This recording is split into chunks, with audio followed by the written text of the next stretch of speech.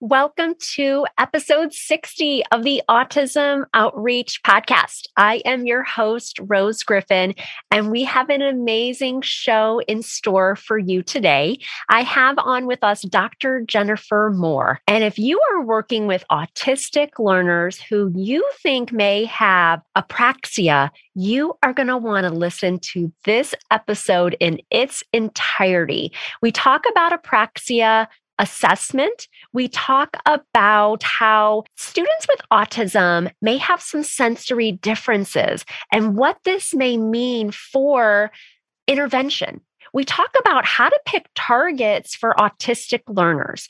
And one of the most important things I think we discuss is talking about working on interdisciplinary teams. So oftentimes when we're working with autistic students, we have a large team. We have speech therapists, maybe BCBAs. We have parapros, parents that are involved, occupational therapists. And we know that communication is very, very important. So we talk about the SLP's role and how the SLP, as Dr. Moore says, is driving the bus for motor speech. And I really love that. So we talk about that collaborative piece, which is something that comes up quite a bit.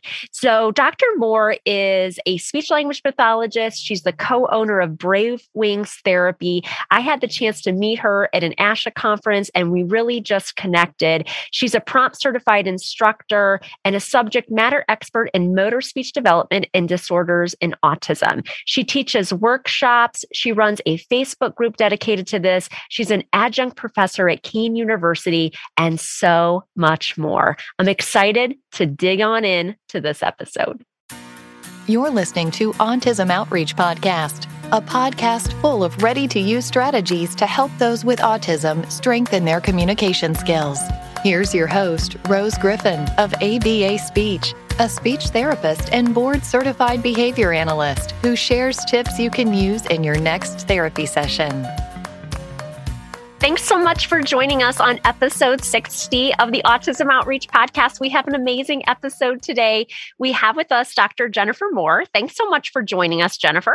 Hi, thank you so much for having me. It's nice to have you on. And we had a chance to meet in Boston when ASHA was there. I can't remember how we connected, but we were able to meet in real life, which was really, really nice. And I think that's one of my favorite things about the conferences, although it does exhaust me to be making that much small talk, for 4 days straight with new people. But now we're like buddies, right? We're always connecting online and chit-chatting about stuff. So it's nice to have you on the podcast today. Yes, thank you for having me. That was a fun ASHA. I remember that. It was 2018, Boston, pre-pandemic. Yes, I think that will be the next time I can actually go in person. I'm so excited. I got asked to be on the Autism Planning Committee again for next year. That will be New Orleans. And I think the next year after that is Boston because they have the next 10 years planned. And I'm excited to be able to attend in real life. Although I did a virtual presentation this year and close to 1,000 people watched my virtual presentation, which was about working with older students, which is something near and dear to my heart. And it was really nice to connect with people. A lot of people messaged me, sent me Instagram direct messages. And so it was nice to be able to connect with people on that level. But there is that in real life component that absolutely is very nice. So people that are not familiar with you and your work, can you tell us a little bit about you? Sure. I am a speech language pathologist. I have a private practice in Wayne, New Jersey.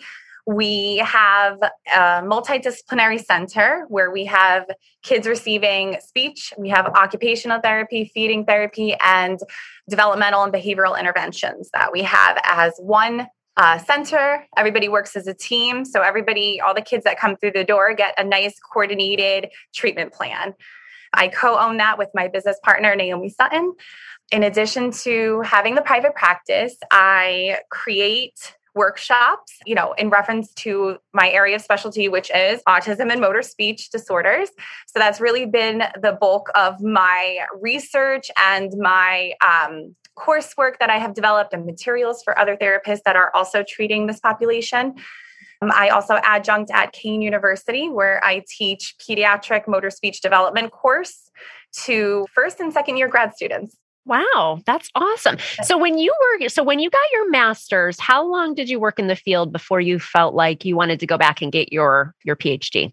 So I didn't have like a straight line to the to the doctoral degree. But that would be boring. So I had to take a lot of twists and turns. I graduated with my master's, and at that point, I thought, hey, I love adults with TBI, and that's what I'm going to do with my life. And obviously, life takes you in a different pathway, and I'm so grateful for where I am. And I found my niche working with autistic learners. So the way I got there was I graduated, I worked in a specialized school that was out of district. So when a public school finds that their current program cannot accommodate the needs of the learner, they seek an out of district placement. So I worked in this school that we took kids from other districts. So I worked there, learned a lot, stayed there for 4 years. Then I went into a pediatric hospital in their outpatient center.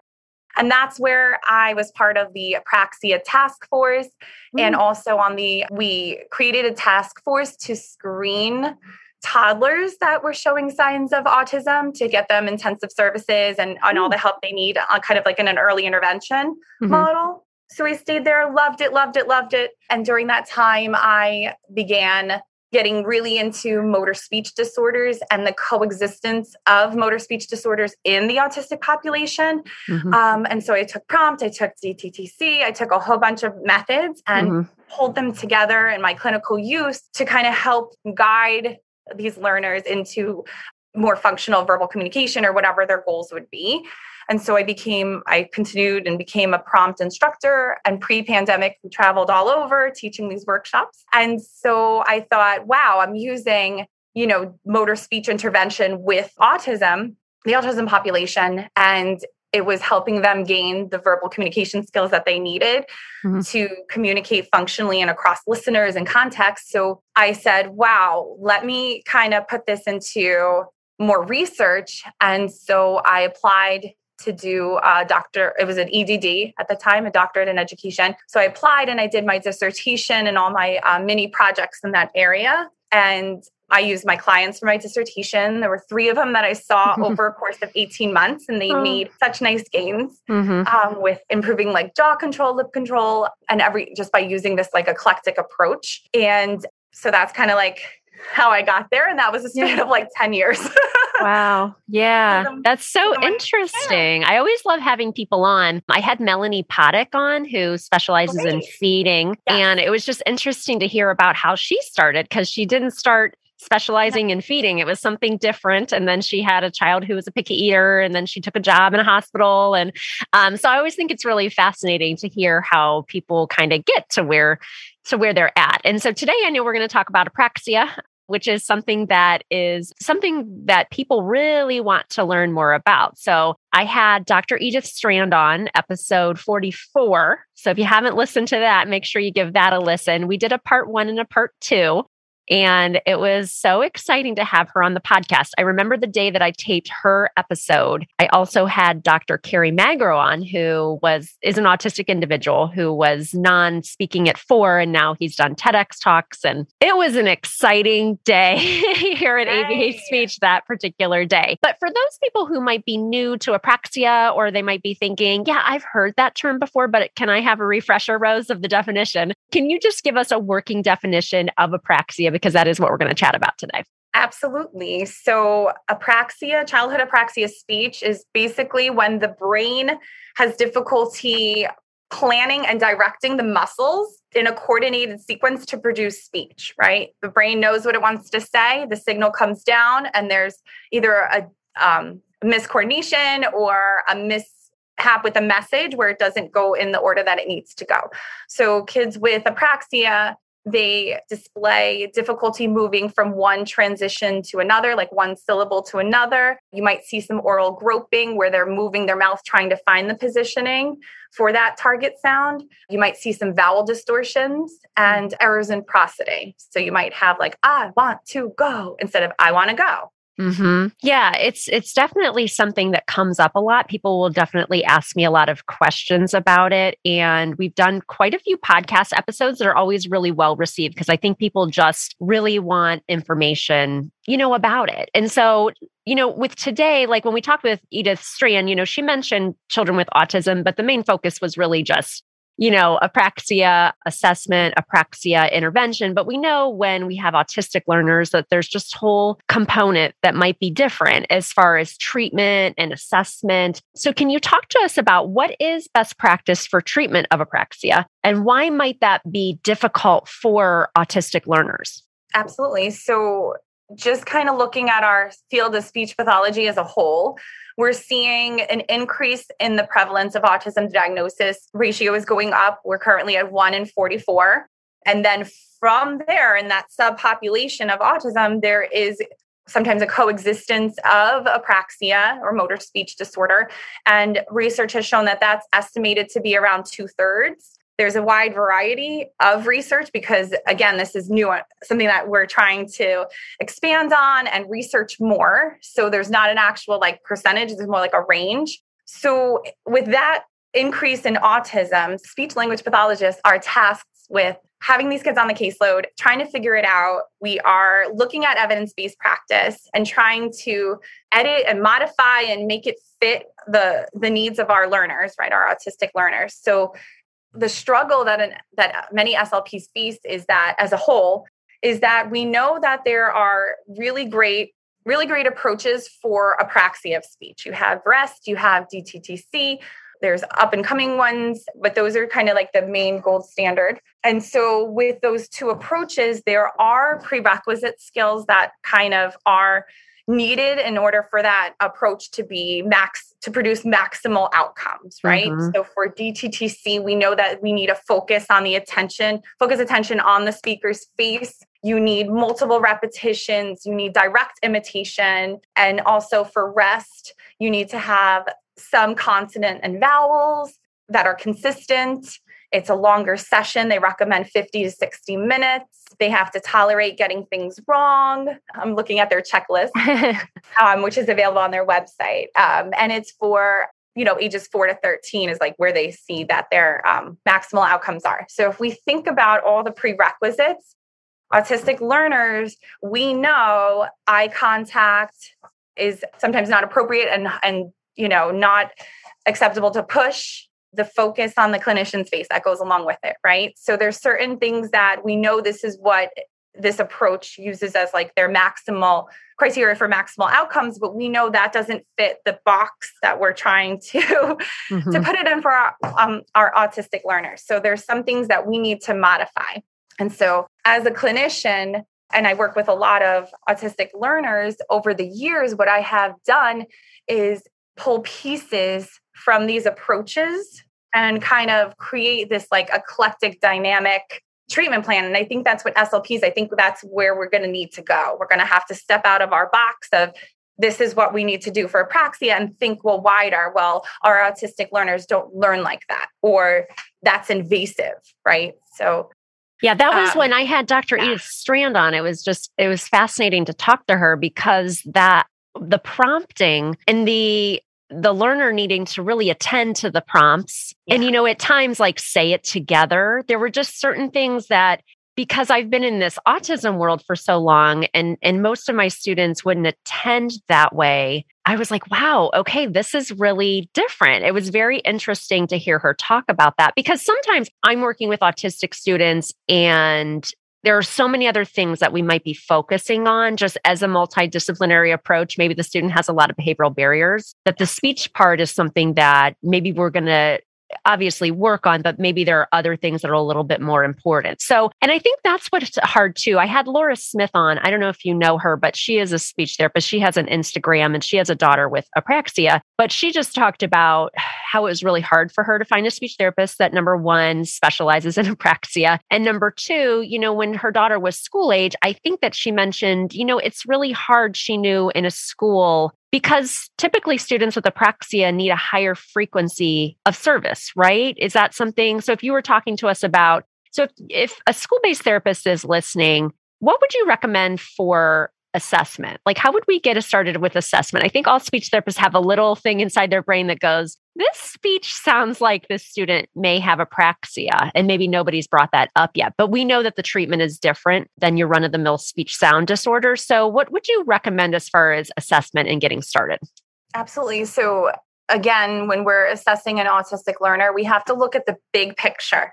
And so my evaluations are more dynamic in a sense that like I'm looking at sensory, I'm looking at behavior, I'm looking at how do they currently communicate, AAC use, right? We want to language, receptive language, cognitive ability, looking at the big picture and assessing each of those areas.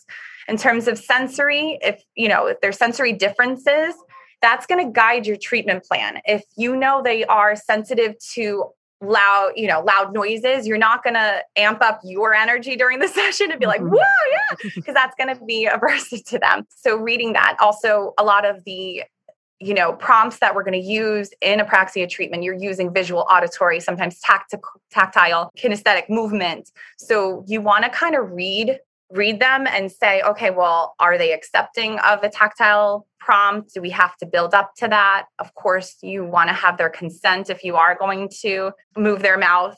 So I spend a lot of time in that area of like assessing their sensory, the environment. Is there things that are going to be, going to disrupt their learning environment, such as like the lights on? Maybe I need the blue light, or maybe we need background music, or a lot of kids at our center, we've structured it where they get occupational therapy first, and then they come to speech.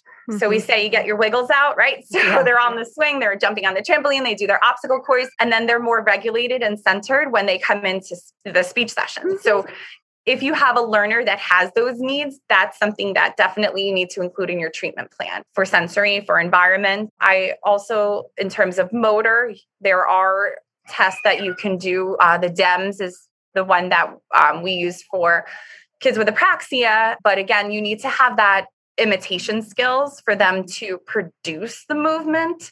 Right. And a lot of our friends are not at that level yet. So sometimes assessing motor, you want to look at what they are imitating, what they're self-generating, and then across syllable shapes. You can also, if you're taking the prompt approach, there's a whole assessment on looking at phonation from a motor speech standpoint, jaw control, lip control, sequencing, tongue differential. There's a whole other approach. So I will utilize that and take a look at like, well, are they starting to vocalize? And is it on command? If I'm like, okay, or on demand, if we're like, oh, you want the ball, say ball. Are they going to say ball, in that moment to make a request? Or is it going to be in self-generated speech? So you want to look at those different conditions. Is the DEM something that is, because I do right now clinically primarily work with students who are in middle school and high school. So I really am not treating anybody who potentially presents this way currently. Is the DEM something that is available? Like, do you know what distributor sells that? Do speech therapy, like does Pearson sell that? I'm just curious because Pearson. Yeah, it's a book. And then there's a protocol at the end of the book. Okay. We actually like recreated the protocol on like a Word document. So we just kind of like. Yeah. Okay. Because I know that, Dr. Strand talked about a couple assessments. Everybody that's come on has talked about some different assessments. So I'm just wondering, if people are like, okay, I want to get started with this. I have kids that seem like they're presenting that way. So that makes a lot of sense, because I think sometimes people too get confused if a student is not really verbal yet. A lot of people will start talking about apraxia, but I feel like we can't really make that decision until the student is able to do some of these things, like imitating, so you can really hear their speech and get an idea. See their movements, right? The important part of apraxia assessment is you want to look and see the movement, see if they're, because groping, if they're moving around their mouth, or if they're having those imprecise productions, you want to be able to see it. A lot of, if you're looking at the quality of the motor movements, like with jaw, maybe they're opening too wide or not wide enough. So that's going to cause a disruption in that motor planning system because your movements are off. So your target's going to be off, and then it's going to impact your intelligibility. Yeah, I think it definitely it's like a level up. It's a different type of analysis, right? It's not just like, okay, this kid can't say K and G. Let's start working on it. It definitely, and I think it's fascinating that you teach a course on it because I know, I've been practicing almost 20 years now. I never had a standalone course. I don't remember a standalone course, but you know what? I didn't take a course on autism either. It's just something that I was interested in. So I think that a lot of people that I could see how some speech therapists will just miss the difference between this and somebody who is maybe just not that intelligible. And it's just so unfortunate because the treatment is so different. So can you talk to us a little bit about treatment and how that might be, and maybe how you're modifying for your autistic students so that they're successful? Absolutely. So after you do your assessment and you look at your treatment plan and you see what your learner needs in each of these areas, a lot of times autistic learners come in and they are non-speaking. So, but they, the big thing is we need to create that communicative intent. We're not going to just have kids say words just for the fun of it, right? That's not what we do. That's not our job. Mm-hmm. So we want to see, well, are they motivated? What do they want, right? Even if it's like asking to turn on the iPad, right? Mm-hmm. We can teach them to, if they're trying to say on, then that would be an appropriate target. You don't want to pick words that are not meaningful to them. So we want that functional communication approach in there, that functional communication piece. So a lot of times, like I was saying with autistic learners, if they're non-speaking, we have to start at the core of speech sound production, which is in that respiratory control or phonatory. So prompt has a whole motor speech hierarchy that you can look at, and it has 7 subsystems of speech production. And so if we look at the very bottom, that's where phonatory control, that's your power source for speech. So a lot of these kids will engage in vocal stereotypy, which is kind of what I believe is like more of a sensory response to self-regulate, right? I'm excited, I'm going to voice, or I'm upset, or I'm trying to self-regulate, right? So we need a different kind of vocalization for speech. That's a different coordinated system, right? So a lot of times we're starting at just getting like, or ah, or just getting the voice started. Mm-hmm. If you have a non-speaking individual, you're not going to say, okay, let's say ba. Because if we think about the motor requirements for ba, they got to turn the voice on. There's a timing component. You got to put lips together, turn on the voice, open the mouth, close the jaw. Like if you break down those sequences, right, there's a lot of steps to saying ba or ball, right? So part of taking a motor speech approach is you're doing that kind of, so to speak, like task analysis and seeing like, okay, well, how do we teach them, right? We have to start with phonation or lips together and kind of work up the system. And then you have, that connection piece, right? You have to connect with your client so you can read them, mm-hmm. right? I always tell my new SLPs, I'm like, read your client, make that connection. Mm-hmm. So if a child comes in and their jam is sensory balls, and wind up things. I mean, I have a whole drawer of like wind up, spinnies, sensory koosh balls, things that vibrate, light up, spin, whatever their jam is, you have to find it. And that's what's going to, motivate them to learn these motor speech movements and to develop verbal speech. They want to be able, everybody wants to be able to communicate mm-hmm. and connect on whatever level, right? So the big thing is finding what they like. Getting that mm-hmm. motivation and attention, because we know kids that are motivated and attend are going to learn quicker and they're going to give you more. Mm-hmm. And then you can build up to those repetitions that we need for maximal outcome, right? We want 3 to 5 reps on a target to really emphasize those neural motor pathways. So you're going to build your client up. But the big thing is, making that connection and building up. I love making that. sure your client trusts you, right? And yeah. reading them. If you push them too far, then you're going to get behaviors, right? So why not go there? Right. Absolutely. And having them advocate too. Like a lot of my clients, like I have that I spend a lot of time connecting with them. So I know where their threshold is. Mm-hmm.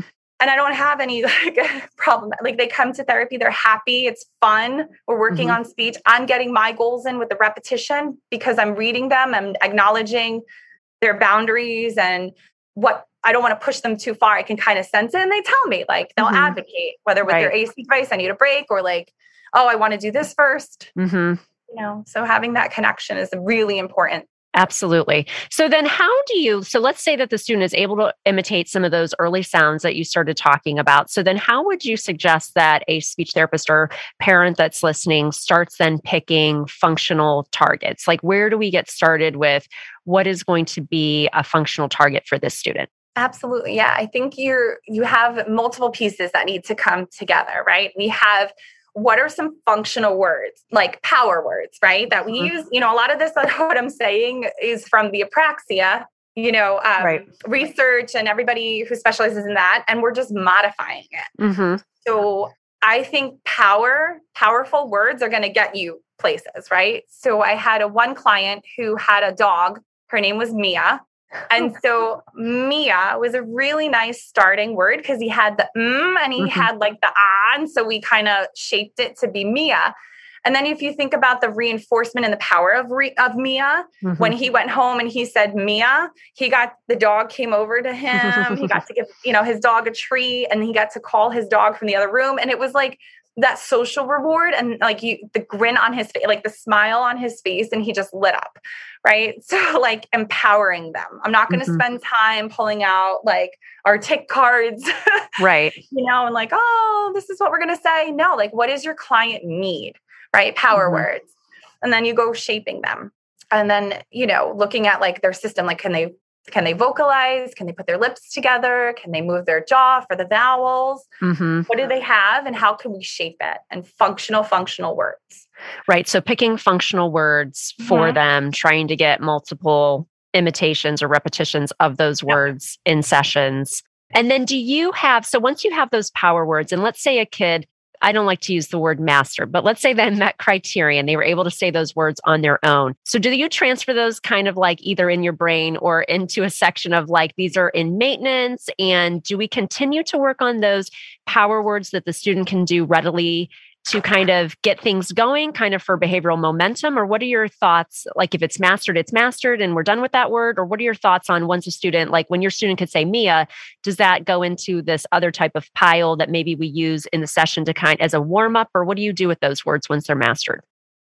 Great question. So the principles of motor learning is a concept by Edwin Moss, and that guides your apraxia treatment, right? So, and you can find this, he has published papers on it. So he talks about the acquisition condition as well as the retention, right? And so if you are practicing a word in session, you're doing your repetition, there's going to be a low amount of targets, you're going to get a lot of repetition, and certain targets fit into this acquisition box where you are shaping, you're providing your prompts, tactile, auditory, visual, your rate is slowed, like up or up, you're focusing on those movements, right? And then he talks about a retention condition where, okay, we're meeting mastery, they can say up within the session. Then we're going to move to like more unstructured practice, like maybe it's distributed where it's like the timing between trials is more, and it's randomized with other targets. You're pulling back on your feedback. You're pulling back on your prompting. You can do it at a faster rate. And then from that retention, that's where it's really like generalized to outside of the session. What I find is because then you have, like you said, these set of words that can be integrated into like more unstructured, like, because that's when learning occurs, right? Learning is the long-term effect of practice. So learning occurs outside the session, practice occurs inside. So a lot of, and building on that, a lot of parents and other professionals, other disciplines are so eager to help that when they hear, we have a success in the session, they want to then target it, right? And so we want to make sure as SLPs, that we are driving that bus. We are in charge of that motor speech goal. So I always say we do the hard stuff, hard practice in the session, and then they can help support that motor concept outside of the session, but we don't want to overdo it on like the practice, because then what the child or individual will start to like hate motor practice, right? Every time we go to the door, we're going to open it. You have to say open 3 times. Like it's going to get taken out of control. So what I do is I assign them like secondary roles. So let's say we're working on saying up. Okay. So let's see, can we build that concept of receptive language? Like, do they understand up? Right. So they can model up. A video modeling is great. You can take a video of somebody saying up and having them just try to imitate it. Building up, if they do master the target of up, and depending on the professional, I might say, okay, we're going to just cue them visually, like open your mouth, close your lips, like up, and just carry it over. But there's that fine line between frustrating the client all day. Yeah. Right? We want to have that fine balance of not doing speech all day long. That's a good point, because I saw something on a Facebook group recently, and it was somebody who was asking about how they choose speech sounds to work on.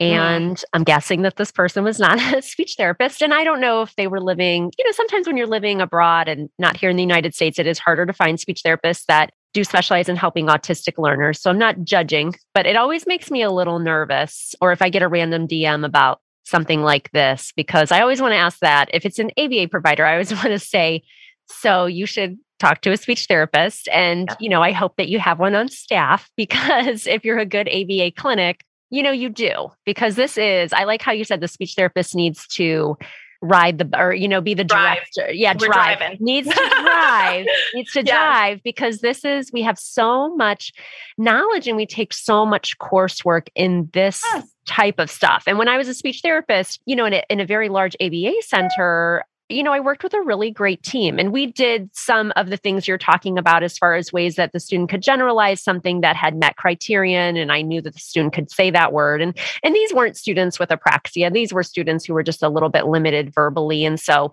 they were really working on speech sounds and things like that. But I do think that that is really empowering for speech therapists to know that, we do have such a great depth of knowledge in this area that we really do need to advocate for what we know, and that we want to make sure that we really have functional targets for our students. And just like you said, for sometimes with students who are limited verbally, we talk about, we don't have to the kid doesn't have to say every puzzle piece that they want in the puzzle. Right. Like this could be a joint attention activity, right? Sometimes people that don't analyze things as holistically as I think that we both do, you can really start to sour the kid on wanting to practice these skills that are going to be so important to helping them become an independent communicator. So that's a great point.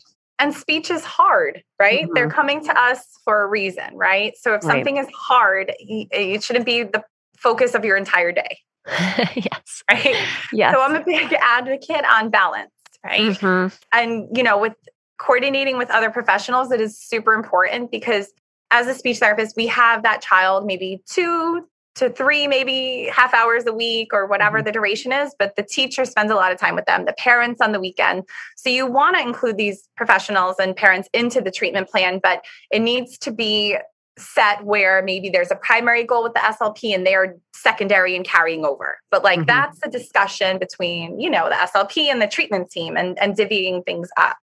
Yeah, that's like what we do here, which is really effective, where, we have the OTs, we kind of do rounds and we kind of see, well, what do we need? Who's targeting this? Who's supporting this? And kind of looking at, I keep saying it, but looking at the child as a whole and what their needs are in different areas, all those areas. That's really nice, though, because not every place does that. That's really the gold standard for treatment. So I always tell people, where are you in your journey on collaboration? But the practice that you have is very collaborative, and that's really what's going to help the child best. So such great information. Thanks for sharing with us. So where can people find out more about you and your work and all that great stuff? Yeah, so I have an Instagram account, Dr. Moore Speech, just all one word, Dr. Moore, 2 O's, speech, 2 E's. I'm on Instagram and I post videos, I post tips. I also have I'm going to pull up the exact name, on Facebook, Dr. Namasavayam, who's a researcher out of University of Toronto. He and I have a page called Motor Speech SLPs and Researchers, Motor Speech / Apraxia SLPs and Researchers. And so we will post research studies and updates on there. So if you are an SLP looking to gain more knowledge in the area of apraxia or autism and apraxia, you can totally join that group, because we do posts.